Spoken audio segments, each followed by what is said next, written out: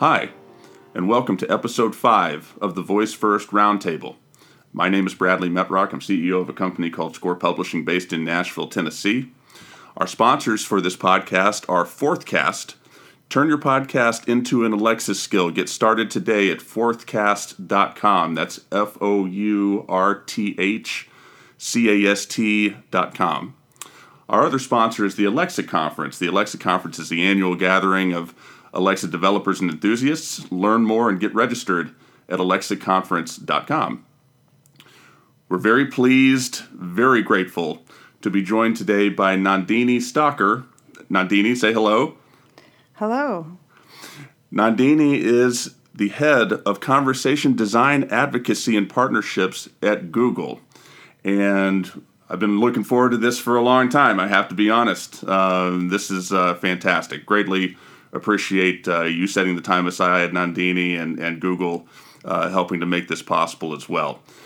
Absolutely. I think what you're doing to really supercharge this industry to get good information out there is really key to this next wave of voice tech. And Bradley, I sort of want to start actually with something more personal with you because we had this exchange on Twitter, and I wanted to just clarify it for your listeners because we had this exchange on Twitter where you had sort of called for more women to be on your shows, and I just wanted to, clarify for everyone. First of all, that was after Bradley had already asked me, and the medium that you use to communicate can sometimes have certain pieces lost in translation, and the way you asked was, kind of a great act of, really putting your foot out there to extend that invitation.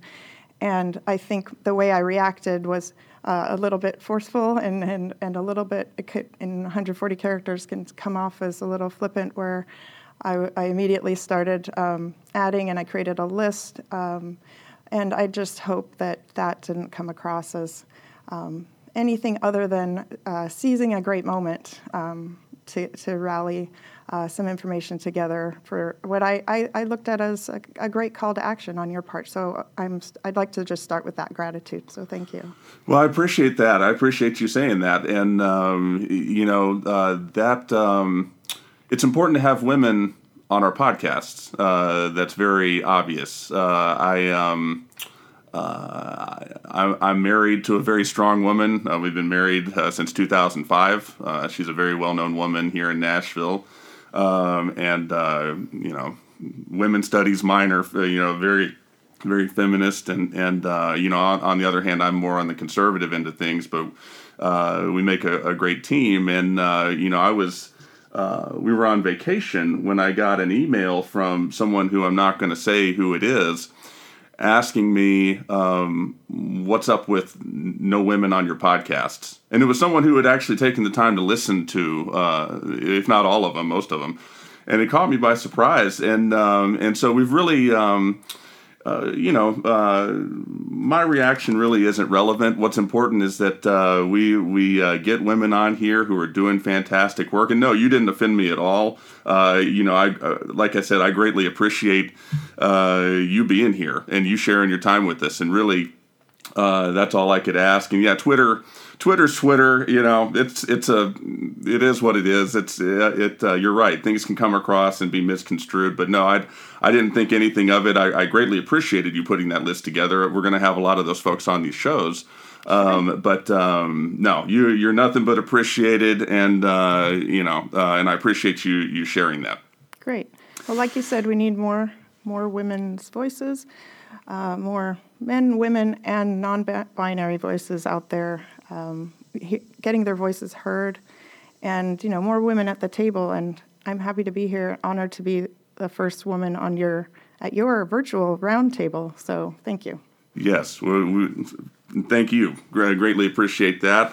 Let's start with how you got to where you are right now. You've got a fascinating position, doing very interesting work, and for the layperson who has no real idea about how someone might be able to get into that, or for someone who's in college or graduate school right now wondering how to get into this field, share with us a little bit, Nandini, about how you about your experience and how you got to where you are right now. Sure. It might sound dramatic, but I sort of feel like all paths led to this point. But it really is true. I was self-taught in many, many things. I homeschooled myself, and for part of my education, skipped a few grades. I was always interested, though, in language and communication.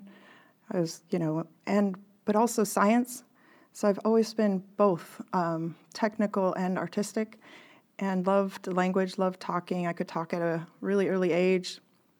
And I just sort of paid attention to those interests and followed them instead of going down traditional routes, I guess. And I studied computer science and communication arts and political science, and then some business and management and a few other things. But even in those jobs, I was always learning and trying new certifications and taking classes. So I guess I'm a communicator. I like to talk to people. I like to listen and have conversations. And somehow all of those things, I learned how to talk in front of people. I learned how to talk to people. And that, I guess, it really feels like all paths sort of led to a point where I'm excited. I'm really passionate now about helping other people learn to find that voice in themselves to talk, whether it's between two humans, two businesses, or everything in between where some machines are involved. Early in your career, at least if I understood it correctly, you started as a technical writer. Do I have that right? Yeah, even before that, I was doing legal citations and layout editing. And then you made a jump over to the audio and voice side. What precipitated that? Well, I was a technical writer, and I did user guides and created requirements databases, and pretty much figured out Visual Basic ins and outs of all of the Microsoft Office products, and sort of automated a documentation group, all single person documentation engine with an internal website and everything. It was MCI WorldCom at the time. And they started getting into speech recognition. They were partnering with SpeechWorks and a couple other companies to start putting together these dialogue modules that would go into telephony applications, and there was speech recognition involved. And the lead at the time said, I don't know how we're going to sell this stuff and how we're going to communicate this to anyone. So could you write a document that's sort of like the definitive primer on how this all works? And and I said, sure, I can do a great document. And as I was doing it, it covered everything from what is speech recognition to what the reports would look like. And I, used my layout skills and my journalistic skills, and interviewed people and met with engineers and met with salespeople, and just tried to find this one document that everyone could use as that sort of conduit and help everyone understand it. So, but in the process, I was fascinated. I loved it. I thought, wow, machines can talk now. That's kind of like my sci-fi dream. And, and I had funny little things in there too that I started to put in there, like the song, the Jimi Hendrix song, "Kiss the Sky" versus "Kiss This Guy," and things, nice. To try to help people understand the real intricacies of this field. And then I think I even ended one of the chapters with, "And we're that much closer to Star Trek," because I was that geeky. But No, so I fell in love with that because something clicked in my brain that, I've always tried to find something that is equally technical and language-based, and here it is.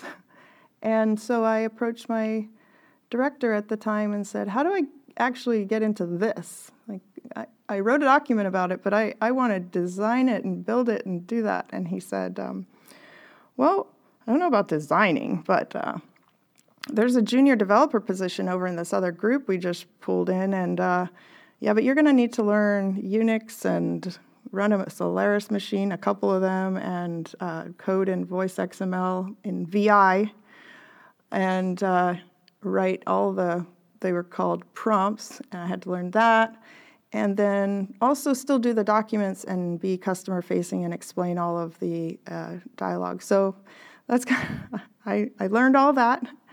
And sure enough, the team, I became a good designer with all those skills kind of coming together.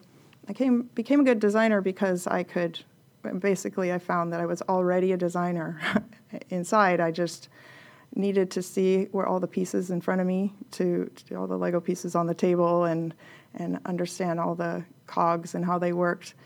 And then I knew how to talk to people, and I could observe how communication worked, and I studied language.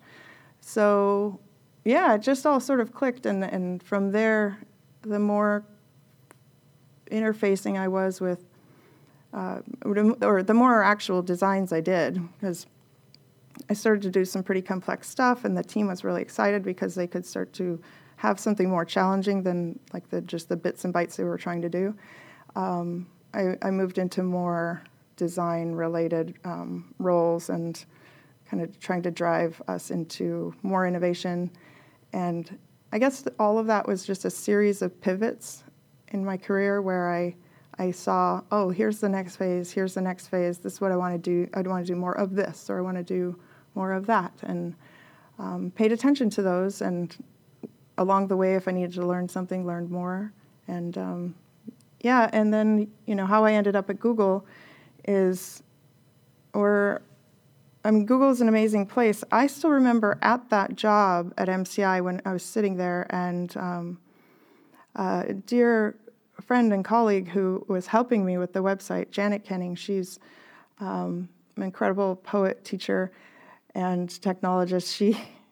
She said, you have to see this site. Why are you looking through like all these other search sites? There's this new one. Look, it's called Google. I will never forget when she pulled up the site and it had the colors, and you typed something and stuff came up right away.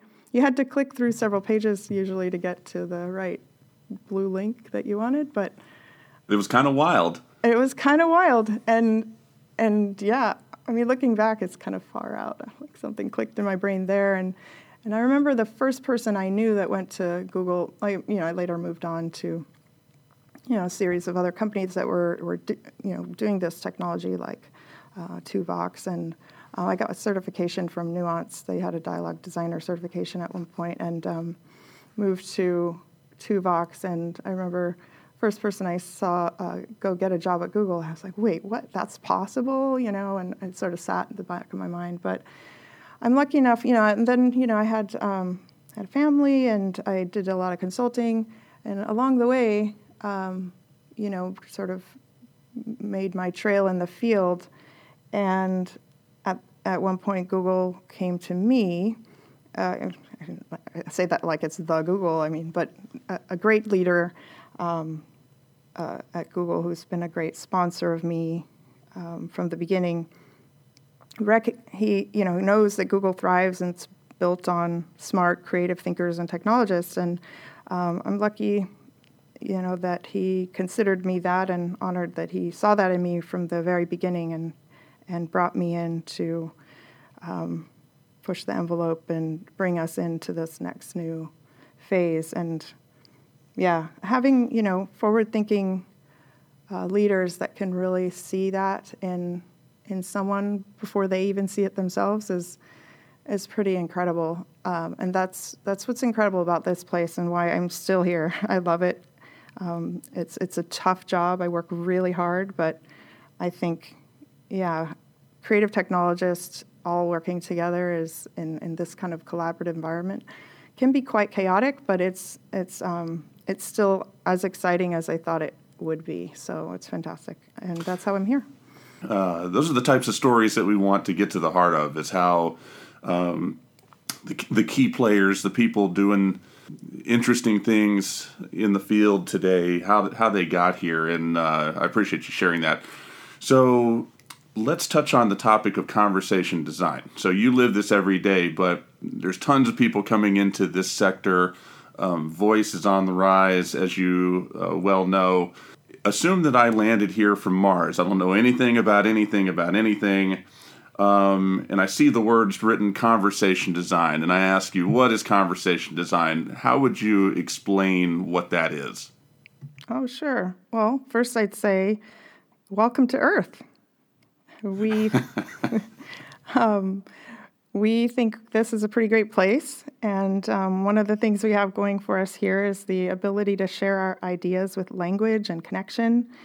And by the way, what technology are you using for that universal translator? Because we've been trying to talk to, each other for a while and understand, what are our animals telling us? But we're still stuck on getting human language and differences down.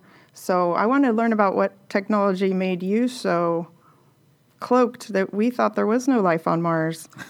So that's how I'd react. Okay, so what I just did there is conversation design, where you have two participants. You greet them, you somehow indicate that you're, okay, I heard what your question was. Now it's my turn to talk, and I want to establish some sort of common ground, and I noticed something interesting about you, and suddenly we're connected, and we're now there's a conversation started. And then where the conversation goes from there can thread in so many different ways, and hopefully lead to some sort of closure. Conversations do have like mini structures, and then there's longer conversations, but ultimately it's how we have evolved as a species, is the ability to share ideas with spoken language, and that's how I'd explain it. And if you're designing for that, if you saw a sign that said conversation design, that might be where someone is studying or explaining to other people just how that works. And all it means is paying attention to how we all communicate and use that to create better conversations for connecting between us. And if you're designing between a machine and a human, let's make that machine behave using those same core evolved structures and ways we do that as humans. And then maybe we can do more with our lives if we have technology that can understand and work with that within that framework, rather than kind of shoehorning it the other way around and trying to modify how we've operated for hundreds of millennia and to accommodate some machines that we created. So why not, if we created them, why not make them work even better for us to do what we created them to do, which was to connect us and do more things with our lives.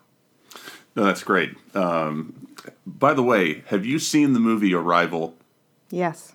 Okay. I was about to say, if you hadn't seen that, we'd have to stop this right now, and you need to go watch that.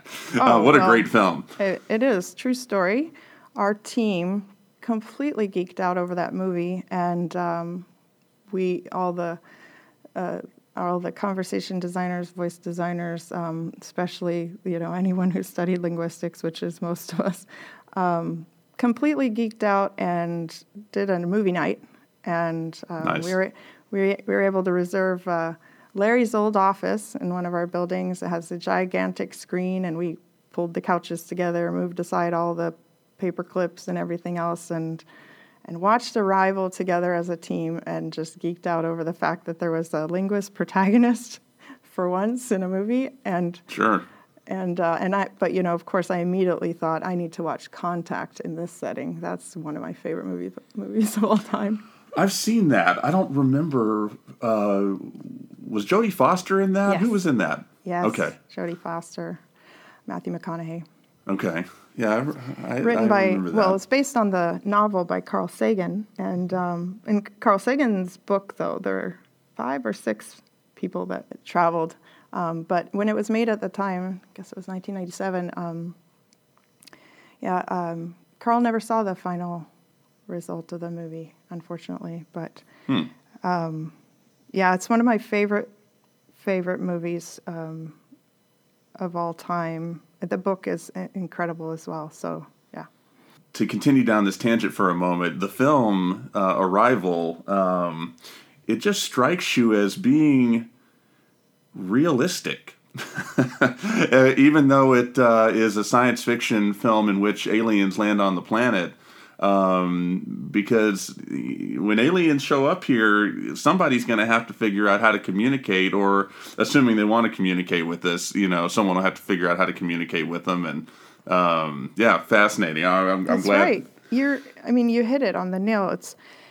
It has this underlying common thread of plausibility, because, and why is that? It's because central to it is just trying to understand common ground that we all have, which is our ability to communicate. And what language we use is almost inconsequential, but it's focused on that ability to how we understand each other. And so that's why it's so powerful. I think you're right. It feels realistic, it has these crazy kind of creatures, and it has these big spaceships and all kinds of things happening, but the fundamental core of it is something we all know deep in our brains, and is something we do without thinking. So yeah, no, you hit it on the nail. While we're sort of going down this road, I love that you're a Star Trek fan as well, with your Twitter handle and so on and so forth. I have not really seen that much of Voyager and Enterprise and some of the other ones, but I am a huge, and I mean huge, Next Generation fan. Have you seen Star Trek Next Generation? Oh my gosh! Then you need to do a Google Assistant action or app.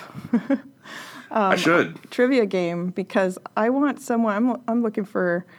I've got, I think, the definitive 7 of 9 trivia questions, but someone needs to do data, and or all the characters. Do a trivia game for all the characters. We could be up for that task. Yeah, we could definitely be up for that task. And it's and of course there's many examples in the Star Trek universe of how communication is paramount to the resolution of something or causing some sort of conflict, and so it doesn't surprise me that you're into that as well. Right. Well, what I love about Star Trek, all of them, is that it's never been, it's never about showing off cool technology. What if we land, and you could hear the writers, what if we land there and and we can't understand them? Oh, I know. We'll use these universal translators that make everyone understand each other no matter what. And once in a while, we'll have a travel in time episode where it's humans and they ask, "What are you using?" And see what I did there? I tied it back to what you. Yes. No, that was good. No. So we share a lot in common. I appreciate someone who enjoys science fiction, and obviously for your job and your company, so much of it is starting to not be fiction anymore. Let me transition to asking you something else that's been on my mind, and that is the competitive positioning between Amazon's hardware and Google's hardware. What differentiates an Amazon Echo versus a Google Home? And one thing I just discovered a week or so ago is that Google Home Google Home recognizes different voices, which Amazon Echo does not do. So that's spectacular, and I had no idea about that. Can you share with us perhaps one or two other key differentiators in your mind between what Google is doing, like with Google Home, and what's going on either with Amazon or with just in general out in the rest of the marketplace with voice assistants right now? Sure. We think that if you want to interact with Google, which I I reckon you do on a daily basis, that the Google Home, for example, is just one device where it brings Google into into a different modality, a different way to interact, where you can do more things hands-free. You can, it's all the power of Google in a device, all the things you want to do with it, and plus more. It introduces all the things that you would want to interact with. Now, the Google Assistant is, your Google and your Google across devices, and the Google Home is just one of those. So what makes sense in the home and what you might want to use that for is, there are certain use cases that make the most sense for that. Things where your hands are free, you want your hands free to do other things, or you want to do consume information while you're, taking care of your child or tinkering with your car or other things. It's a great device to do that. Play music and set timers and other things like that. But the Google Assistant and the Google Assistant ecosystem is something where it really extends, and the differentiator is it's across all devices. Right now, it's on 100 million plus phones, and including iOS. And so all the things that you would want to access for Google, making that available and ubiquitous is kind of our differentiator. Is it's kind of naturally falls into that's what we do. Access to information and things you want to do in your world. We're trying to make that possible across a lot of devices, and so that the technology is there with you when you are and under your terms and within your context. That's where it'll be useful, rather than within one device, or where you're sort of having to cater to a device. The idea is that eventually, technology can fade into the background, right? And you can do more things in your world. And by having the Google Assistant, which is your Google, across all these devices, it'll let you do that. And so then the differentiator for the Google Home, it's that it also, we think it's a beautiful device. It has great sound, and it's stylish, and depends on the room. But again, I'll say that it's your Google. You can bring it into the environment where you want it. It's your home. So it's your Google Home, and you can dress it up any way you want. Like, I'd love to see pictures of, creative ways that people have pulled it into their environment and made it part of their own. Because, it's your Google. So all the information and everything we help you do, if you want that on a device that you can fit in your kitchen or somewhere else, great. That's kind of what we care about, is just bringing that information and making Google more useful to you in more places overall. So I hope that helps. Yeah, no, that's great. So it's more about Google ensuring that you can take your Google and access your Google wherever and however you want to, as opposed to, these folks over here, we need to have some sort of hardware to compete with this thing over here. No, it's just about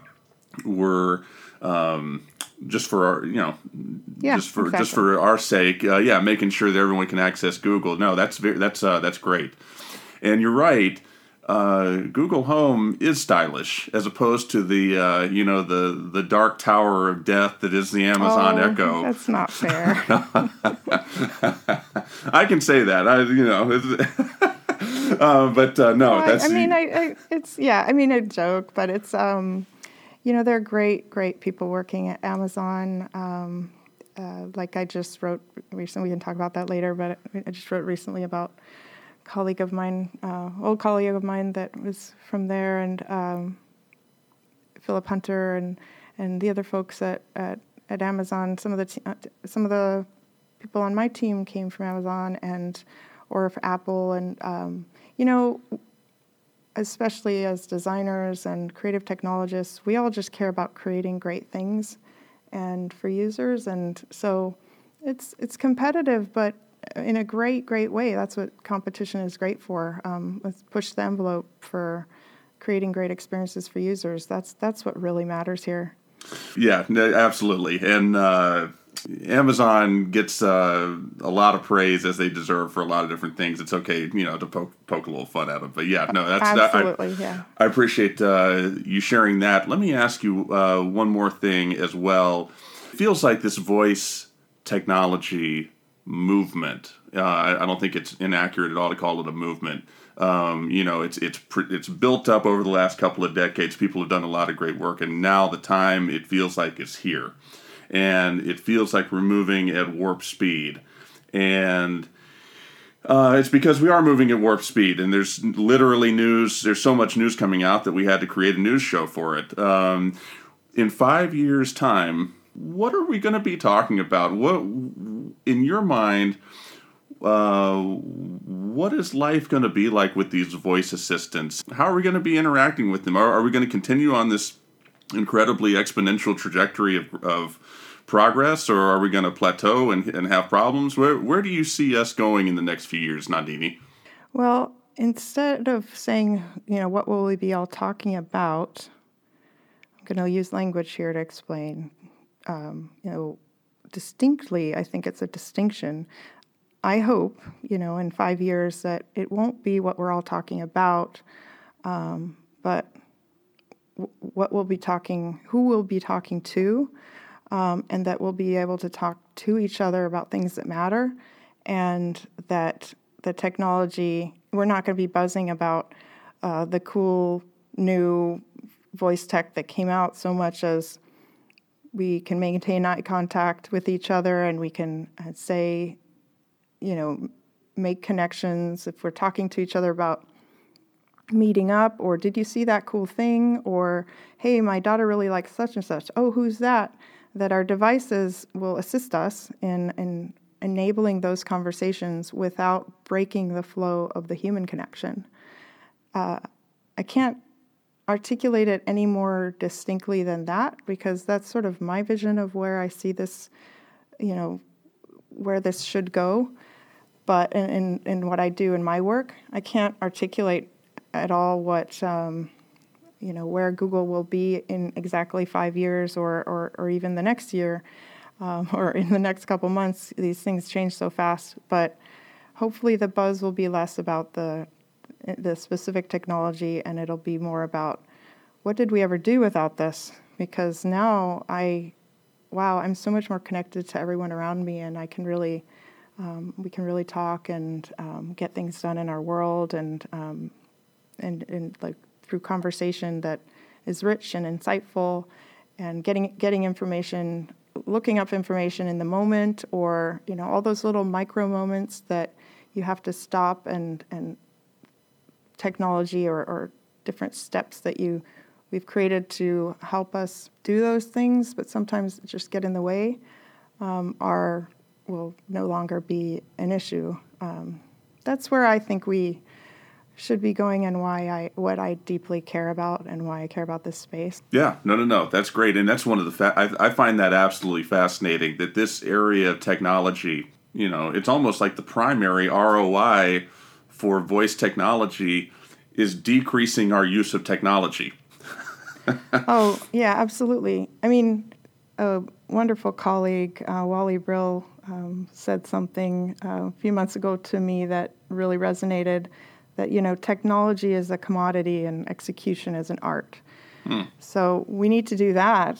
We need to recognize that and execute in a strategic way to really accomplish that vision that I sort of see for us. We need to do that. But what's interesting is that, I sort of said to you, I think before we started, that I consider a conversation a way of life. That's just, sure. When you looked out, millennia ago, or even a couple years ago, or even now, if you stop and you look around you, conversations, on the trade routes, or just between people, anyone's trying to sell something, it's enabled by a dialogue back and forth, right? So I would say that we need to change. In order to get there, part of what we need to do is recognize that, technology is a commodity, and information needs to remain freely flowing, quality of information is absolutely imperative that we preserve. And but yeah, and so in this new era, conversation is currency. Yeah, no, that's fascinating, and so I want to close by thanking you again for setting your time aside and sharing your wealth of experience and expertise, not just with me, with all the folks who will be listening to this. And I want to touch on a post that you wrote recently, just a matter of days ago, called Honoring the Voices Within and Among Us Before They're Gone. And we're going to post this, by the way, in the show notes and link it so it's available.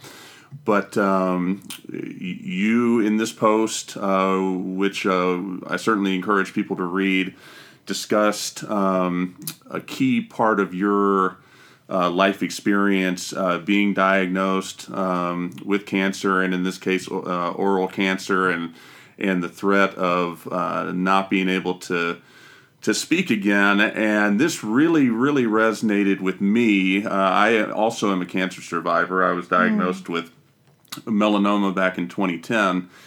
And you really capture the fear of not being able to accomplish everything that you had hoped to, and that you had wanted to. And so I just wanted to thank you for writing what you wrote. It was a real testament to your colleague. Obviously, you cared about her a lot, and I, and I'm sure many other people, greatly appreciate you sharing what you shared. Oh, thank you, Bradley, and I'm so glad you're here. Well, I'm glad you're here. Yeah, and so so it's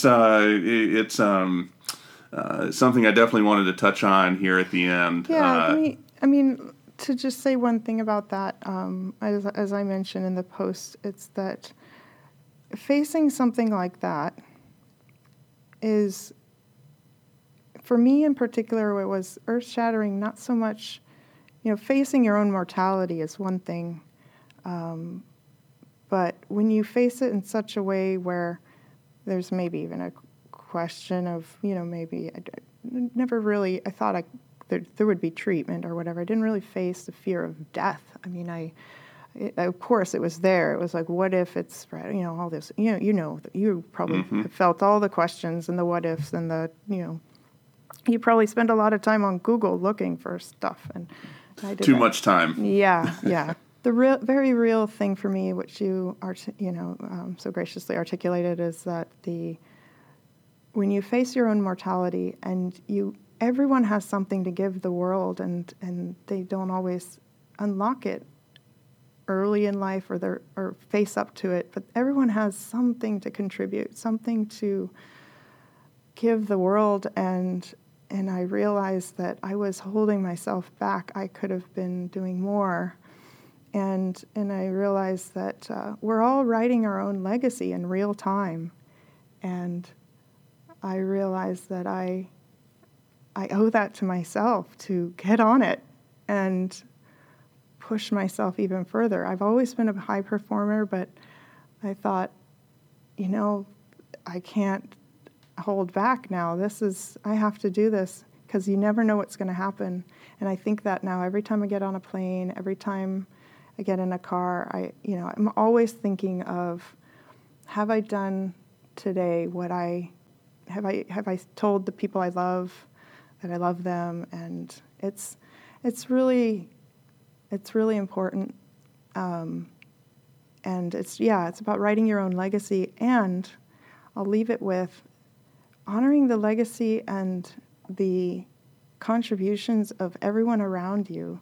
So if you learn something from someone, or you admire someone for what they do, honor that and tell them, because they probably don't know, and tell them before it's too late. It's good advice. I'll give you one more thing to do to help start those conversations, and you thank them for all the people you do know, And then for the people you don't know that you do want to connect with, don't start by asking them, what do you do, or who are you, or what's your name? Say something like, hey, what are you working on? And that frees them up from having to be on a defensive of having to prove that they're worth talking to you. You immediately want to know what's at their core of creativity, what is it they're interested in. Hey, what are you working on? And that gives a leap into a conversation much faster, and you can connect. And just everyone have great conversations. It's really worth it. I think one of the things that, as well, that unites all the folks in voice technology that has fascinated me, that frankly drawn me closer to this field since we've started VoiceFirst FM and done some content creation stuff in the space, is almost with no exceptions, everybody understands, because they work with voice and they work with audio, the power of language, the power of your words. Your word choice is really important to relationships. And as you said, if you got something to say, get on with saying it. And say it. Don't get out of email and talk. If you find yourself shoehorning it into some words and rethinking, it's because written language is static. And when you need to communicate something that important, talk to them in person. Then you can sort of self-correct and repair any misalignment of meaning, and then follow up with an email. But important conversations are best accomplished with voice or with face-to-face, with gestures. If you can't speak. Yeah, no, that's perfect, and it's why you are where you are. You clearly have a level of insight that the world needs. So it's been a pleasure having you on the VoiceFirst Roundtable, Nandini. Greatly appreciate you. Greatly appreciate Google for making this happen. And thank you. You're welcome. Thank you, Bradley. For the 5th episode of the VoiceFirst Roundtable, thank you for listening, and until next time.